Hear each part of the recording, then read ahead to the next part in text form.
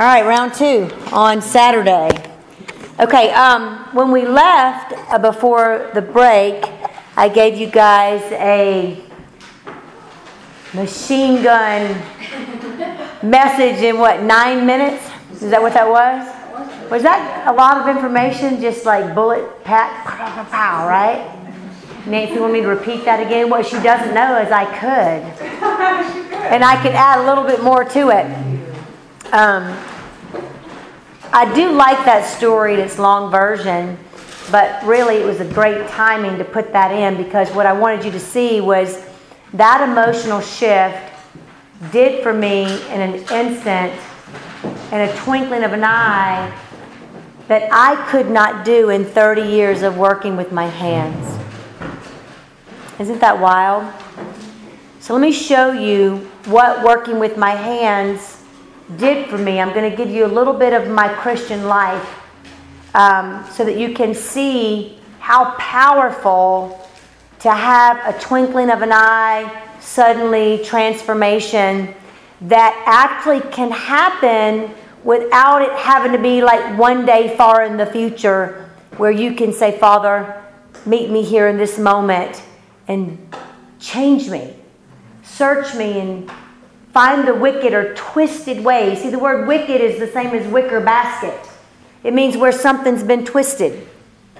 And when it's twisted, you can't see it clearly, right?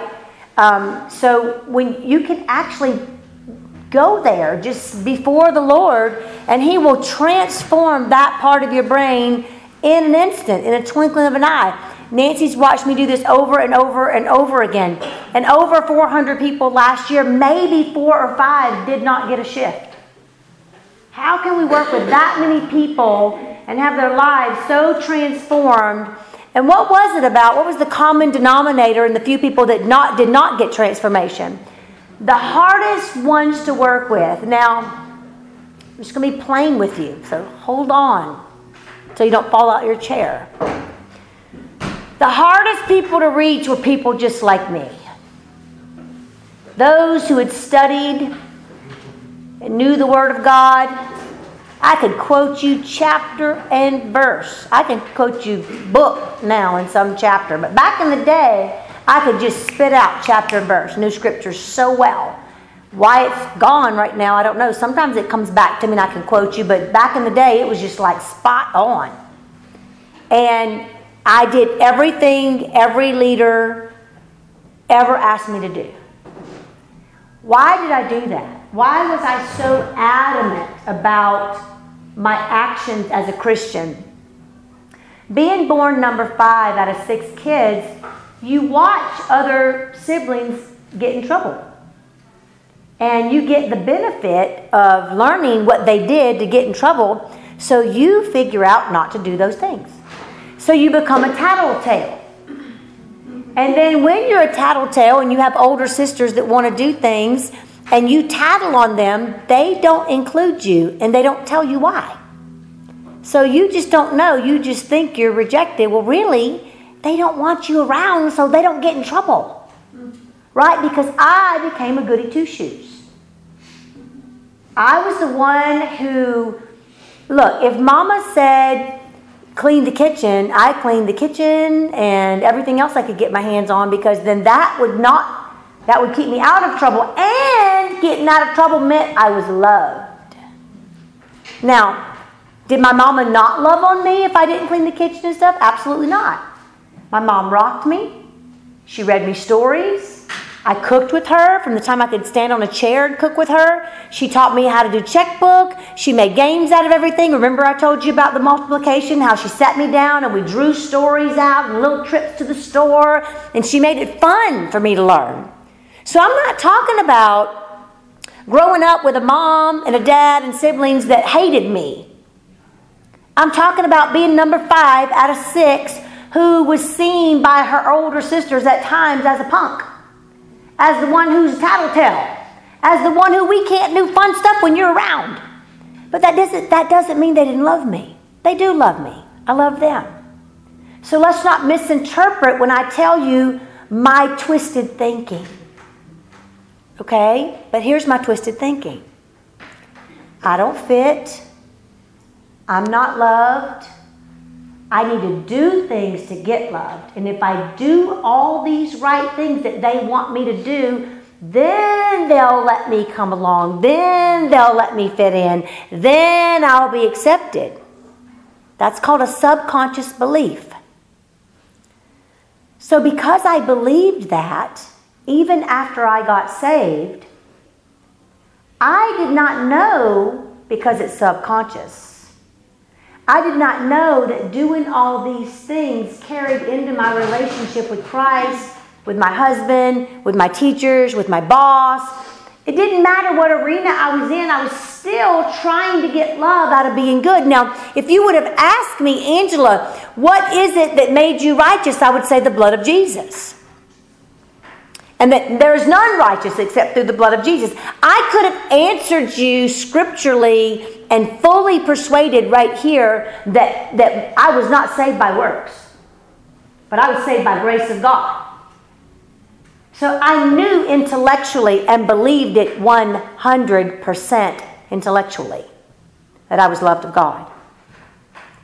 But there was a subconscious belief inside of me that I wasn't loved, I was rejected, which means I am rejected, I am not loved, I don't fit, which means I am separated, I'm not a part of the body. What body? Any body.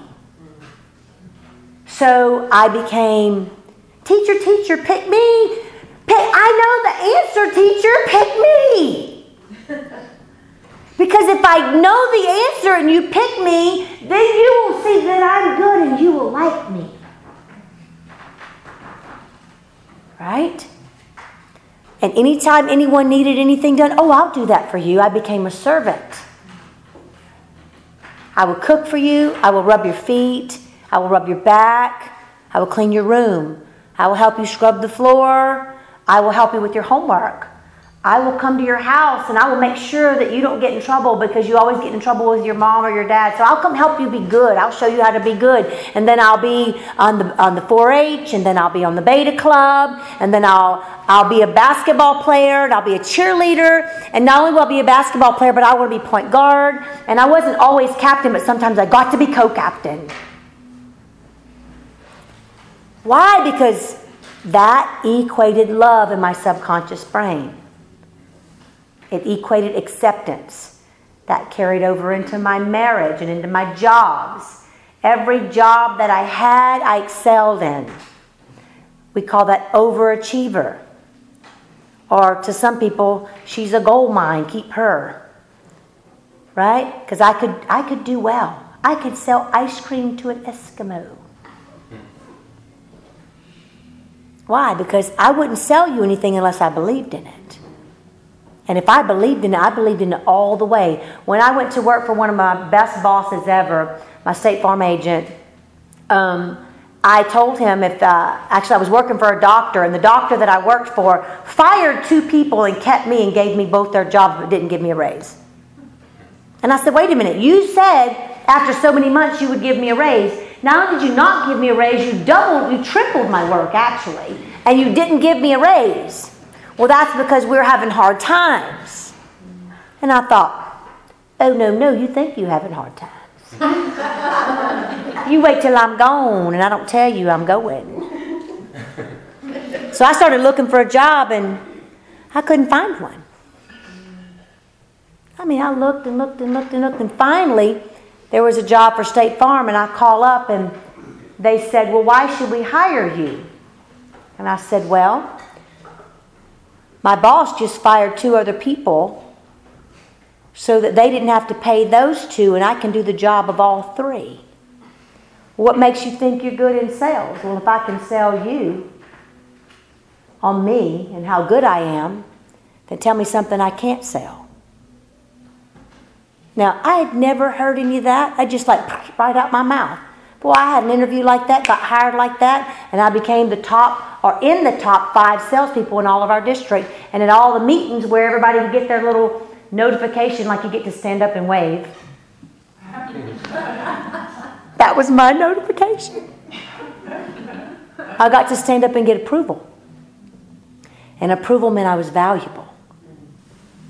So there must have been an underlying message somewhere inside of me that you're not valuable unless you measure up. So whatever I did, no matter how well I did it, I couldn't get my dreams to come true. I could get a lot that would look like it would bring my dreams to me, but I couldn't get my dream. What was my dream? To work with the wounded.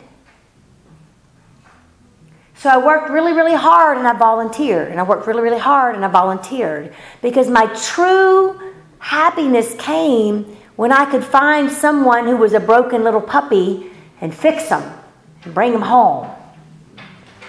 Well, that's not healthy either because I'm not Savior. I got my self-worth out of finding someone who needed help. Now, that's a very tricky place when you're called into the kingdom of God as a minister because that looks good, sounds good, doesn't it? But not if that's where you're getting your value from. Not only that, to put a price on ministry made me feel sticky and icky and ew. So then what that did was I had to work for money over here, but then I had to sacrifice something over here to give to the broken people that I saw. Why do you think I had so much compassion on the broken? Because I are one. See, when you've been rejected and broken, and you feel separated, and you see someone else rejected, broken, and separated, this thing called compassion says, oh, I know what that feels like. Here, let me get you out. Now, compassion is a great gift that comes out of sorrow and suffering. But if you're doing it out of getting love rather than because you are loved, that's messed up. And that's me. That's what I look like, and I didn't know it. And if you would have told me that face to face, I would have said, you are nuts. You don't know me. You just think you know me. But here was an evidence against me that began to unveil that. More than one person began to be honest with me and tell me that they never felt loved when they were around me. They felt judged and intimidated and less than and insecure and like they could never measure up to me. And every time a person would be vulnerable and tell me that, I would go lay on my face and I would weep and I'd say, God, but I do love them. This isn't fair. This isn't fair. I don't want to intimidate them. Father, you know I love the broken. Why don't they feel loved around me? You know how long it took me to get that answer?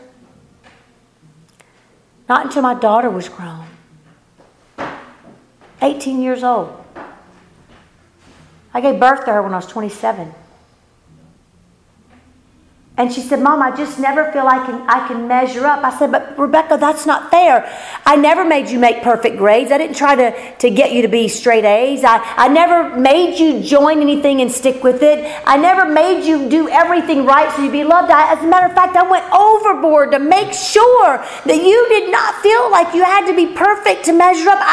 What did I do? She said, Mom, I don't know how to explain it. You did everything right. You said everything right. But I just kept feeling like it. See, you believe what you feel. Why? Because it's a frequency. It's a vibration that is not done in just words. It's done in how I feel. So what happened when God began to reveal to me what was going on is I felt unloved unless I was perfect. Let me show you the degree that I went to. I had white floors in my home. Cream-colored couch. Why? Stainless steel sink. Why? So if there was a speck of dirt on my floor, I could see it before you did. So I could quickly get it up before you could see it, because if you saw it, you wouldn't love me. And every night before I went to bed, I would go tuck my children in. I'd go lay with my husband till he fell asleep, but I'd get right back up There was not a dirty spoon, not a dirty rag, not a dirty sock, not a speck on my floor. My toilets were clean. My bathtub was clean. My pictures were straight on my wall. Little OCD? No, lot OCD. Lot, big OCD. Oh, I can't do it. Right? Isn't that what it is? No, that's not it? See, no matter what I did, it was never good enough for me. It was never, yeah. I should have said OCDI. I'm slow. Yeah, me too. Took me a long time to figure out that didn't work. So this is one of the things that I do to show people that I don't have to measure you to make you feel less than me. Nancy, you want to assist me? Yeah? Let's see. May I use your pen? Nancy, can we just make an agreement together that let's just be like accountability partners? Would that be good? Sure. And so what I'll do is I'll judge you and me, and then I'll give you permission to judge you and me, and we'll just help each other judge each other so we can be accountable in Christ. Will you want to do that? Okay. All right, so go ahead and hold your hand out for me.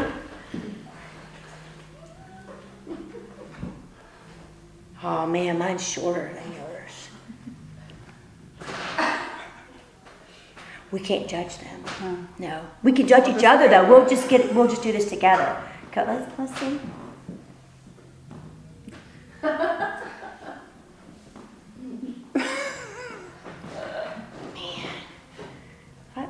We're kind of close, but it's just a little bit better than mine.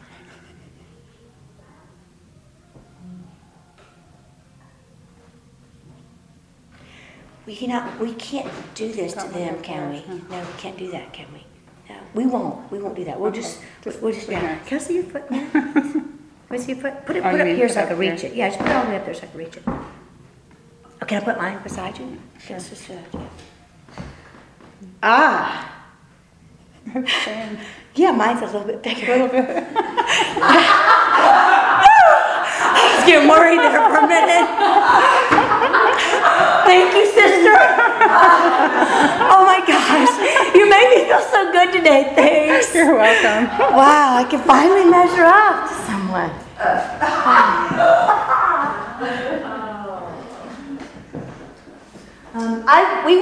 I'm not your accountability partner, so I won't measure you guys. Will we, Nancy? No. What did you learn from that? It's not possible for me to measure myself and not measure you. It's not possible. So why did my daughter and people that I dearly loved and appreciated and spent time with and would do anything for, why did they feel like they couldn't measure up? Because they could sense that I was measuring me. And it's not possible for me to measure me and not measure you. That's a lie. So me and my daughter spent lots of time weeping together, asking God to heal that in both of us. So that I wouldn't measure myself by whether I'm good or evil or right or wrong or doing things right. Do you know how hard that is when you've lived your whole life? Guess what? You can't persuade yourself out of it. You can't rebuke yourself out of it. You can't decree yourself out of it. You can't prophesy yourself out of it. You can't get out of it unless the revelatory Word of God switches something in your limbic brain where that chain link captivity is. That's how it gets changed. So for my entire adult life, I worked hard, made good money, was seen as a pillar in the community, well respected, counselor, volunteer, businesswoman. I dare say I was probably the best businesswoman in my town. I made more than your average doctor. Why was I not fulfilled? Why couldn't I make my dreams come true? Because I didn't believe I was loved. Not in my diencephalon. Why? Because I died inside myself alone. Diencephalon. Limbic brain. It's a medical term for it. Diencephalon. Die in self alone. It was not good that Adam be alone. I asked God. I said, God, that makes no sense that it wasn't good for Adam to be alone. He wasn't alone. How could you say that? Why'd you say he was alone? He was with you. If he's with God, can you be alone? He said, you need to look at the word, all one. It's not good that Adam be all one.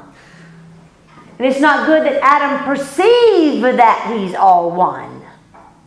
I'm like, no way. That's what that means. God, am I hearing you? But see, that was the truth because he wasn't alone. Eve was already with him. Father was with him. Mother was with him. And Christ was with him. You know that to be true. Go study the scriptures. So how could he say that? See, Adam perceived he was alone. So God took Eve out and said, see, you're not alone. So then because Adam could see that, he reached outside of himself to fulfill himself and began to listen to the whispers of his wife because he could see and touch her. But guess what? We can't see and touch God, can we? Guess what you and I are still doing? Looking outside of ourselves for someone to approve of us so we will believe that we are loved. Remember what Jesus said? I know that you have need of man's approval. But here's your answer, my friends. When you see that Father will never reject you, you don't need man's approval anymore. It doesn't mean that you don't care or love your mother, your brother, your sister, your husband, your pastor, your leaders. It doesn't mean that at all. But what it means is when you hear it in the ear, you will shout it on the rooftop, even if all reject you and call you Beelzebub, deny you and scatter and leave you. If it costs you your life. Remember the man I told you that I was crying with my legs on the floor because I felt his healing in my body and I begged them and they wouldn't let me, what the Lord told me? You could have crawled, your arms worked. You could have crawled, your arms worked.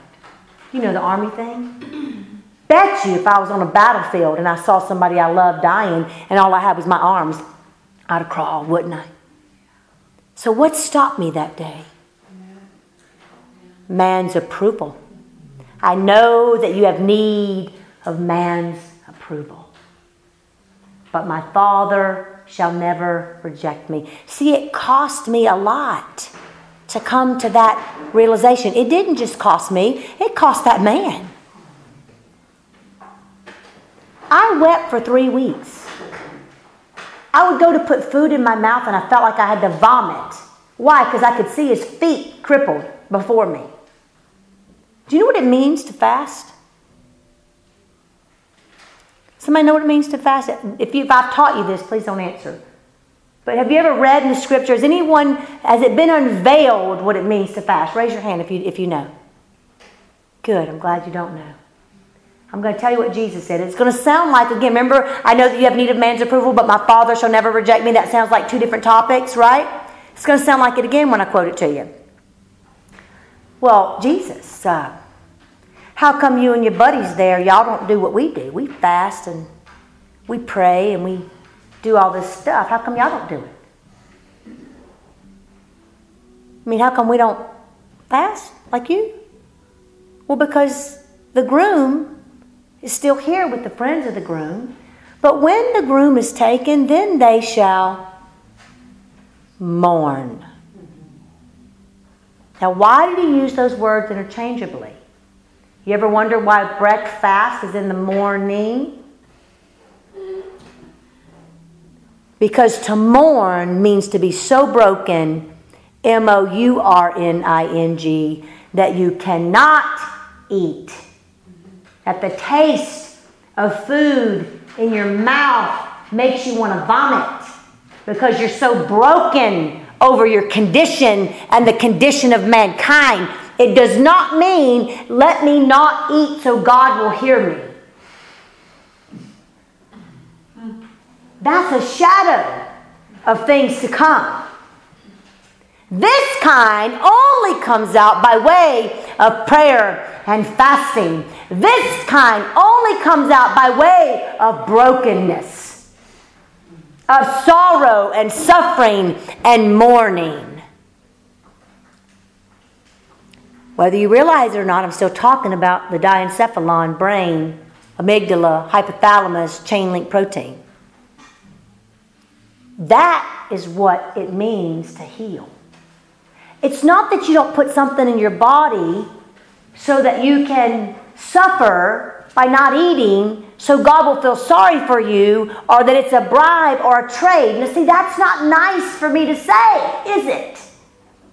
Nor is it easy, because see, there's a part of me that says, don't say that, they won't like you. There's another part of me that says, it doesn't matter if they don't like you, love them. Tell them the truth, even if they don't like it. Am I against fasting from the Old Testament? Absolutely not. It's a shadow of things to come. To be against it would be the same as if you walked in and saw me fighting a shadow on the wall. Do you know that the law and the testament are shadows of things to come? Are you aware of that scripture? Are you aware that that first covenant is passing away? That means dying.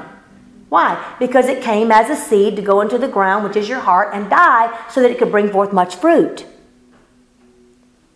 Did you know that the law and the prophets hang on two commandments?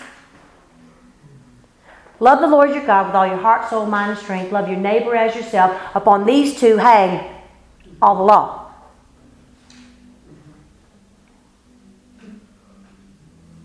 What does that mean? It means when you see that you are loved by the Father and you can't help it and love flows out of you like a river, the law will look like it's dead already. If that which is passing away had so much light that they could not look upon Moses' face, that's how glorious it was. When you see the glory of Christ and the love of God, against such there is no law, when you see that, it's going to look like that law that you trusted Him before. It's going to look like darkness. That's what it's going to appear as. That means something you won't rely on. See, I was relying on my knowledge of good and evil, and my knowledge of the Word of God, and my knowledge of all the things that I was supposed to be doing so that I could get loved. That is death. That doesn't produce anything. Remember I told you when you do and do and do and do, you get doo-doo. It becomes a duty. There's a throne for that, but it's not in the Holy of Holies. Right? It's duty. It stinks in the nostrils of God. It should stink because it's a waste of your time and your energy. And you will get so sick and tired of it that eventually you'll come unto Him because why? You are labored and heavy laden and you just need rest. See, the law came to wear you out. You ever got in trouble and say, I'm going to wear you out? Well, God don't wear you out like, bah, bah, bah, bah. He says, go ahead, stomp your feet for 3 measures of time and then you'll return. Go ahead, from bloody mud you came, and from dust, dry dust, you'll return back to me. Y'all remember these scriptures? Genesis was one of those. The other one was, it was also in Genesis whenever Moses was in the wilderness, and after the second time he went back to God, and God said, go tell them I just want them to hear me intelligently. And they said, no, just tell us what to do. And then Moses went back and said, they just want to know what to do. And he said, no, go tell them, hear me intelligently. I delivered them before and I'll deliver them again. Okay, God. Okay, y'all, God just wants to have a relationship. He just wants you to hear him. He'll be your deliverer. You don't have to do anything. No. Go tell us what to do. And God said, don't come near the mountain. Don't touch it, lest you die. Husbands, you ought to understand that real good. You ever told your wife, just tell me what to do, tell me what to say? And she says, don't touch this. You can't touch this. At least you die.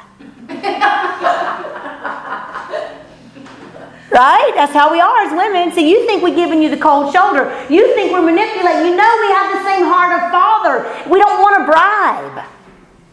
God won't take a bribe. So after Moses does that twice, he says, go ahead, Moses. Tell them to stomp their feet for 3 measures of time. Go read it. It means picture fit. Have it your way. Burger King. Creating your little calf in the woods out of gold. Try to eat that. Where's the beef? See, it's Jesus is king, not Burger King. Do you know what calf means? It means work of your hands. It means one who works with the hands. It means a cattleman. How cool is that? Have you ever wondered, like, of all the things they created shouldn't they have created something pretty like a peacock? You know, an eagle, a lion, but a cow? Like, why would they make a cow? Have you ever been in a barn? Have you ever been in a dairy barn? I went in a dairy barn. My sister used to have a dairy barn. And I tried to breathe. And I couldn't. So I gagged. And I decided I'd open my mouth. But I decided I didn't like flies. So then I gagged and spit. Because I didn't want to swallow the fly. And then I ran out. And I said, how do y'all do that? That is horrible. I said, that's the grossest smell ever. They said, no, that smells like money. I'm like, keep your money. God, it's horrible. I couldn't drink milk from their house anymore because it smelled like the barn from then on. Like it was just in my nose. That's what they built, was the work of their hands. Some of you heard me say this earlier, so if you heard it, don't raise your hand or don't answer. But anybody in here who can be patient for a little while, would you raise your hand for me? Oh, don't lie. So you can be patient for a little while. How many can be kind for a little bit? To the right people. Okay. How many people can be gentle? Self-control? So yeah, you could do that, can't you? Guess what that is? Fruit. So those of you who raise your hand, I'd like for you to bring me an apple that you made, or an orange that you made, or a pumpkin that you made. Because if you can make eternal fruit that's heavenly by the way of the Holy Ghost, surely you could make me a piece of earthly fruit. See how weird that is? I tricked you, didn't I?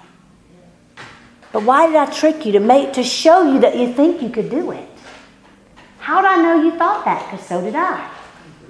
I was sitting in the floor with my daughter one day because from the time she could stand up, even if it was pulling up on something, she emptied every drawer she got her hands on. She tried every piece of clothes on, including she'd put like underwear on her head, socks on her hands. I'm talking like 14 months old, 10 months old. She was like putting clothes on, and every time I would get my hands on this child, every piece of clothes I had ever folded was on the floor. Every day. I was like, my God, I'm going to have to put her clothes in the attic. She would climb. I would put them up on the shelf, she'd climb. And still get the clothes down and get on the floor and just put them on. I figured she's going to own Vogue one day or something. So every day I would have a little bit of patience. And then I would wear out. My patience would end. And then when this intimacy thing began to happen with me and God, an intimate relationship and the perfection thing began to be unveiled to me. One day we were sitting in the floor, I walked in her room, and I'm telling you, it was wall-to-wall clothes. I was like, oh, Jesus, will this ever end? No, was the answer. I went and sat down with her on the floor. And patience oozed out of me. And Rebecca was like, Mom, you not mad at me? I'm like, no, baby. I don't like this, and we need to figure something out, but I'm not mad. See, a few weeks before, I screamed at her and I said, I've had enough! I don't have any patience left! And she said, but Mom, I'm little, I was just playing. Her lip curled down. And she'd been doing it since before she could really walk good, 10 months old. Not only did she do it there, but you know what she did in my kitchen cabinet? She wore every pot, bowl, spoon, anything that could fit on her little head or her hands or foot or knees. She'd be on the floor and have a spoon here and a cup here and something here and something here, and she'd be like this, smiling, putting it on her feet, trying to put it on me. It never stopped. But my patience, the one that I created, made out of wood and hay and stubble and wax and soap and whatever else I could carve it out of, never satisfied, never lasted. But the day that I was patient with her, we both noticed it. She said, Mama, what happened? I said, baby, this is God. This isn't me. I've never done this before. She's like, I know. Normally I'm in trouble. Do you know after that, we didn't have any problem with clothes? Isn't that weird? God did what I couldn't do through all my self-mustard patience. You ever seen what the color of mustard looks like?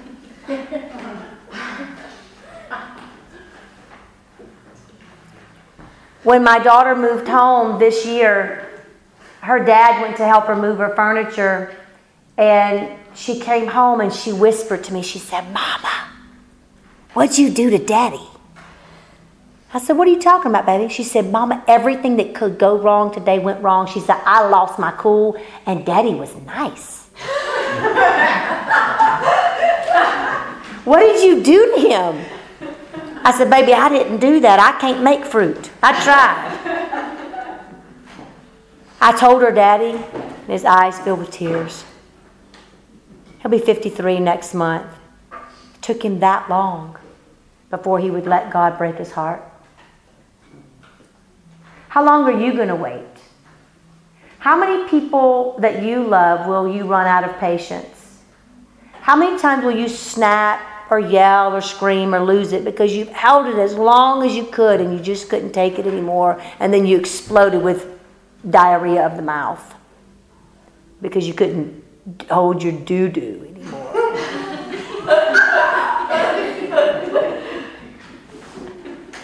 Right? Isn't that, am I just being real with you? Yeah. Is this refreshing to you guys that I could just be this real? I don't need to worry about having my Christianese on. Right? Are you happy with that? Good. Because I got so sick and tired of it myself. Yeah. It was fake. It wasn't me. Just like Oprah said, I can do Barbara Wawa. That's what my husband calls her, Barbara Wawa. She said Barbara Walters, but I think Barbara Wawa sounds better and funner, so I say Barbara Wawa. Oprah said, I can do Barbara Wawa pretty good, but I'm way better at being Oprah. Do you know the story of how she did what she did? Man, Oprah's story, if you've never read or seen her story, you ought to go read it. Some people don't like her because they think she's like too far for the new age. We're so quick to judge, aren't we? She is reaching more people than you can shake a stick at because she's loving them. Yeah. If I could unveil all mysteries, if I could speak to you in every English language and the language of angels And if I gave my body to be burned, but I don't love you, just pull out your gun and put a bullet through my head, please. Save yourself and me the trouble.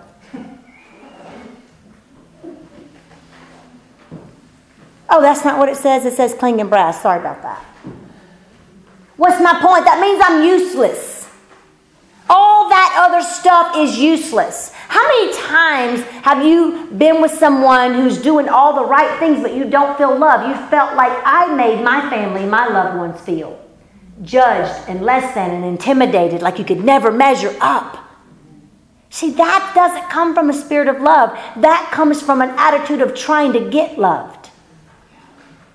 Y'all, we need to wake up. So how do we do that? How do we wake up? How do we get that change?